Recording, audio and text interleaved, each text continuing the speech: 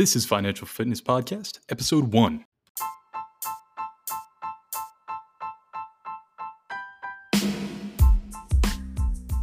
Hello and welcome to the very first episode of Financial Fitness. My name is Bryce, and today we're going to be talking about financial literacy and how it can make almost anyone a millionaire. I'm incredibly excited to start off today's podcast by introducing Kyle. Kyle is a friend and mentor of mine. Kyle, if you wouldn't mind giving us a short introduction about who you are and some of the entrepreneurial things that you've done. Yeah. Hey, Bryce. Thanks for having me today. Appreciate the opportunity. So, I came from a blue collar type of family. My father was a police officer. My mom stayed at home. I learned at a pretty young age that while a lot of my peers had nicer things than I did, there was a pathway for me to have some of those things and some of that lifestyle if I just embraced my creative side and did some entrepreneurial types of things. So at a young age, I started mowing grass. Served me very well over the years, all the way through college. As a matter of fact, studied finance at Ohio State. Kind of took the college path like a lot of people do, and ended up going into the banking world as a lender for many years with some of the local community commercial banks. But all the while, I always had an entrepreneurial side to me. So I had started another business along the way. We rent inflatables and entertainment types of equipment for private parties here in Columbus. And it was a good experience and continue to do that today. But over the years, working as a banker, working with other successful entrepreneurs, I learned that real estate was really one pathway that excited me, a pathway that I could hopefully leverage to generate some wealth, not just like retirement wealth, but like generational wealth. I encountered a lot of people in banking that on paper seemed to have it all figured out, and they just kind of blended in with the crowd. They were everyday people, but if you peel the layers back, they were multimillionaires. And the common theme that I found was real estate. So ultimately ended up transitioning out of banking and started a real estate investment company a few years ago with a longtime friend and now a business partner. And that's where we are today. Absolutely. Thank you for that. And I really like that generational wealth that you mentioned, because I think everyone kind of thinks of wealth and being rich as the exact same thing. But I think they're two different categories, because anyone can be rich. You can have a huge windfall, like winning the lottery, anything like that. But wealth is kind of like a sustained freedom that you can have. Yeah, I like that, Bryce. I feel like when we talk about being rich, if we're talking about in the financial sense, it's more of an instant gratification. Wealth is a long-term discipline that's created not overnight, but over years and decades and generations of hard work. And wealth is something to me that I'd like to be able to pass on. I'd also like to use it to put myself in a position one day where I don't have to work as hard. I've worked hard. I've generated some wealth, and I can use that to carry me through the second half or the last third of my life and do some good with it. Absolutely. So just for our listeners here, a lot of people, maybe might be in their 20s, 30s, and even later on in life, that don't really have a basic understanding of financial literacy. And that's all right, because it's not taught to us. Let's just go over some basics of what it is to be financially literate. So I guess we're talking about like what I have to say about financial literacy. Let me start by saying, I agree. It isn't something that's taught in the schools at a level that maybe it should be. And part of me feels like, what am I trying to say here? It's financial literacy is something that you're oftentimes exposed to by the people that you're surrounded by in your formative years. So when you're in, you start to get a little bit older, maybe you're a teenager, you've got your first job. You typically find your financial literacy cues from the people around you, your parents, your friends, your mentors. And the problem with that, because it's not taught, is it tends to pigeonhole people in certain socioeconomic groups. If you were raised in a middle class or a low class family, you were poor, it's a lot harder to break through that ceiling, if you will, because there's nobody really out there pushing basic financial literacy upon you. So I think doing podcasts like this is helpful to try to get the word out. But to me, financial literacy is about being able to prepare for the future, being able to use finances to live off of today, but also being disciplined enough to put it away for tomorrow, so that at some point, hopefully, we're not living paycheck to paycheck. We've got a nest egg. We've done some smart things to prepare for tomorrow. Absolutely. And I'm just going to actually go over some statistics. I work at Chase Bank right now. I'm just a simple associate banker, which is pretty much just being a teller. But some statistics that were brought to us were 46% of Americans do not have $400 of savings for any emergencies at all. That means, if a car window breaks, they're going to have to go into debt. If a heater in their house breaks, if, their roof is broken, a lot of the times these people are going to have to take out either loans or go into credit card debt. And that just seems like $400. It's definitely not unattainable for anyone making almost any sort of income, even in your 20s, especially in your 30s. But it's almost half of all Americans can't even. As well as another point made was 47% of Americans spend more than their income, meaning that they are just going into debt in perpetuity. And then another point was 43% of Americans have a credit score below 700. And then the last point here was 77% of Americans are not on track for retirement. And that scares me because I don't believe that Social Security is going to be a liable source to retire on.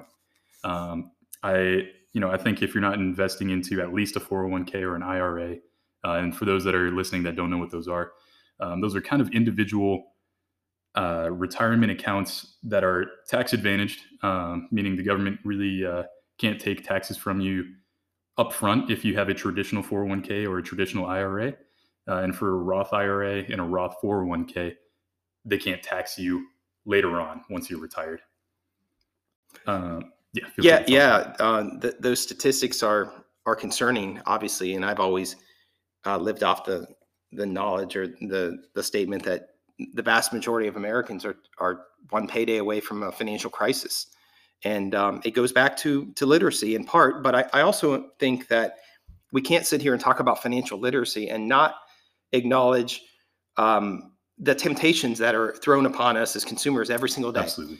Just swipe the app, go through Starbucks, one more time today, and just hold your phone out and click the OK button and sign up for this new credit card, and don't worry about the fine print. We'll take care of you. That type of behavior from corporate America certainly contributes to the fact that so many people are living on such a very tight shoestring budget, when if they just chose to indulge just a little bit less, to set aside just a little bit of money, that $400 that they couldn't possibly cover in a matter of months, a year, a couple years, just a little bit at a time, suddenly they have $4,000 in their reserves, and next thing you know, they have $8,000. Absolutely. And going back to what you said at the very beginning, wealth is created from discipline, and a word discipline is not exactly a word that I've grown up to like. But I do like the word consistency. And to me, they mean almost the exact same thing, because, it takes discipline to be consistent, consistency. They're hand in hand. And so I completely agree with the idea that you have to be disciplined, especially when it comes to finances. If you want to achieve anything of great value, whether it's physical goals, like going to the gym, dropping body fat percentage, hitting a brand new PR on squat or deadlift or bench, whatever it might be, you have to be disciplined and consistent. You can't eat like crap. You can't show up once a week. You have to be consistent and disciplined with it. And the same goes with your personal finances. I like that analogy, Bryce. I was actually going to say something about health and fitness and how it ties into financial literacy, because there's a lot of parallels. It doesn't happen overnight. You have to put in the hard work, and you have to start early. I mean, not to say that if you don't start early that there's no chance, because absolutely there is. But if you look at people with fitness, if they let it get out of control and suddenly they're midlife and they've never given a second's thought to fitness, it's very hard for them to right the ship at that point in life. And the damage potentially has already been done from a nutritional standpoint. And just like you have credit card companies throwing 12 months, same as cash, all these offers, you just sign here and take it home today. You have the food industry throwing poor nutritional choices at consumers all the time and trying to make it even more and more convenient for them to indulge. So there's a lot of parallels, but with financial literacy, if you start young, if you start early enough, just like nutrition, you can build those good habits, and it'll extend your wealth, your prosperity, your in to some arguments, your happiness. Now, obviously, wealth doesn't equate to happiness, but to some people it does. Certainly makes life easier in some cases, because some of the challenges that you may have absent wealth are going to be very different than the challenges that you would have with the presence of it. For any of our listeners that are curious about learning more about wealth, what are some resources that you go to? I know I go to, funny enough, YouTube. I love listening to podcasts.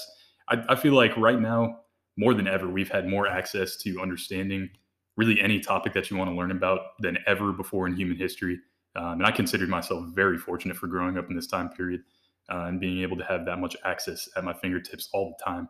What are some of your favorite resources? Yeah, I'm with you. I like the podcasts. I follow some groups on Twitter. I'm in the real estate business, so I tend to lean more towards the real estate side of things when we're talking about building wealth. So I follow a group called Bigger Pockets, for example. They have a great podcast and they talk about investing in real estate. One of the other exciting things that we see now that 20 years ago didn't exist is the access to platforms that allow anybody and everybody, retail traders, if you will, to buy and sell securities. Robinhood obviously has been in the news quite a bit in the past few weeks. Absolutely. And they've broken through the barriers, and now it's even easier for anybody to begin to invest. And I feel like by giving people tools to invest and making it very easy, especially the younger generation, it will help instill some type of excitement, some type of desire to want to continue to do that. It's no longer you have to go to your stockbroker or you have to be a real estate guru to invest in real estate. There's so much information available out there. You just have to want to go access it and listen to it. Exactly. And some points I want to touch on that is for those of you that were listening and heard him mention securities, for anyone that doesn't know, securities are paper assets like stocks, bonds, ETFs. And we'll explain some more of these in a future podcast episode that's all about just the types of investing that there are. But just for your basic understanding right now, that's what securities are referencing. And for anyone that is interested in starting in investing, download a simple brokerage app where you can invest.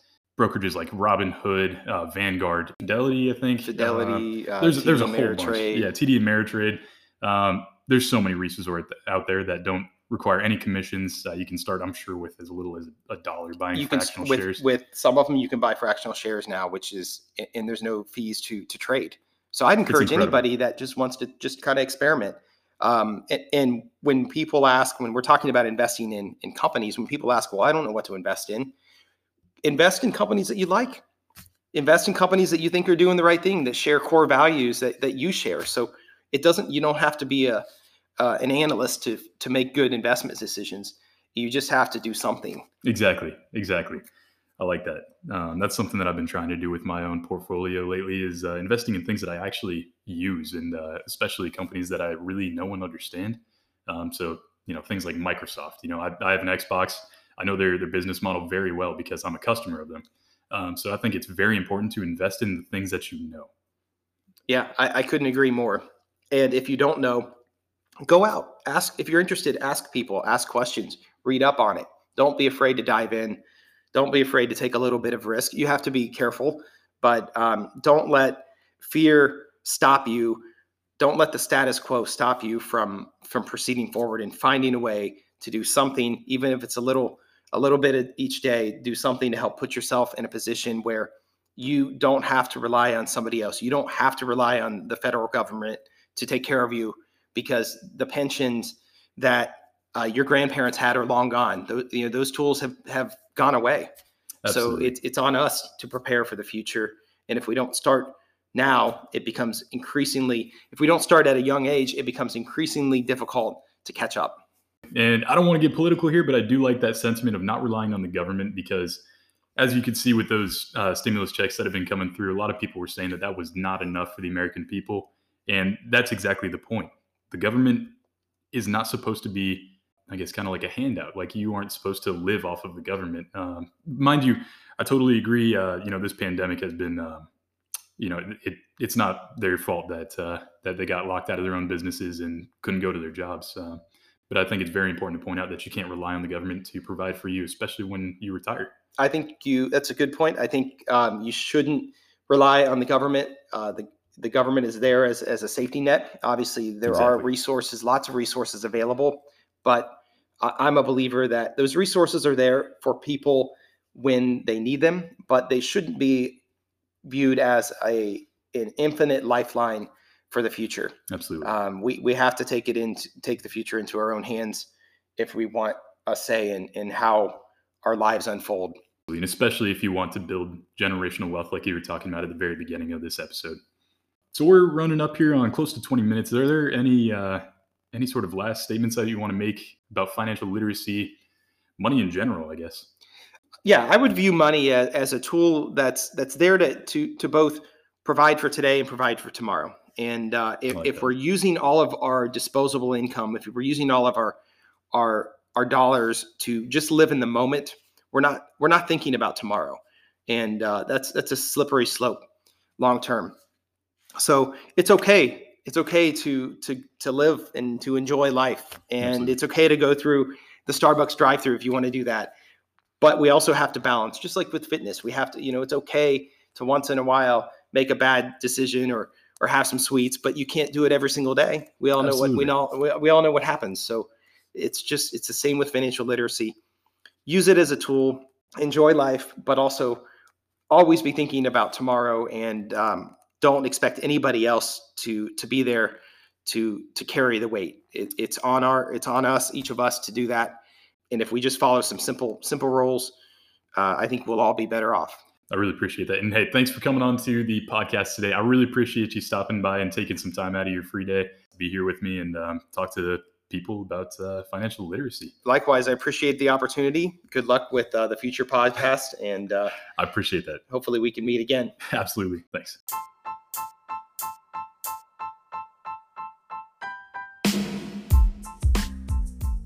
And that concludes the very first episode of the Financial Fitness Podcast.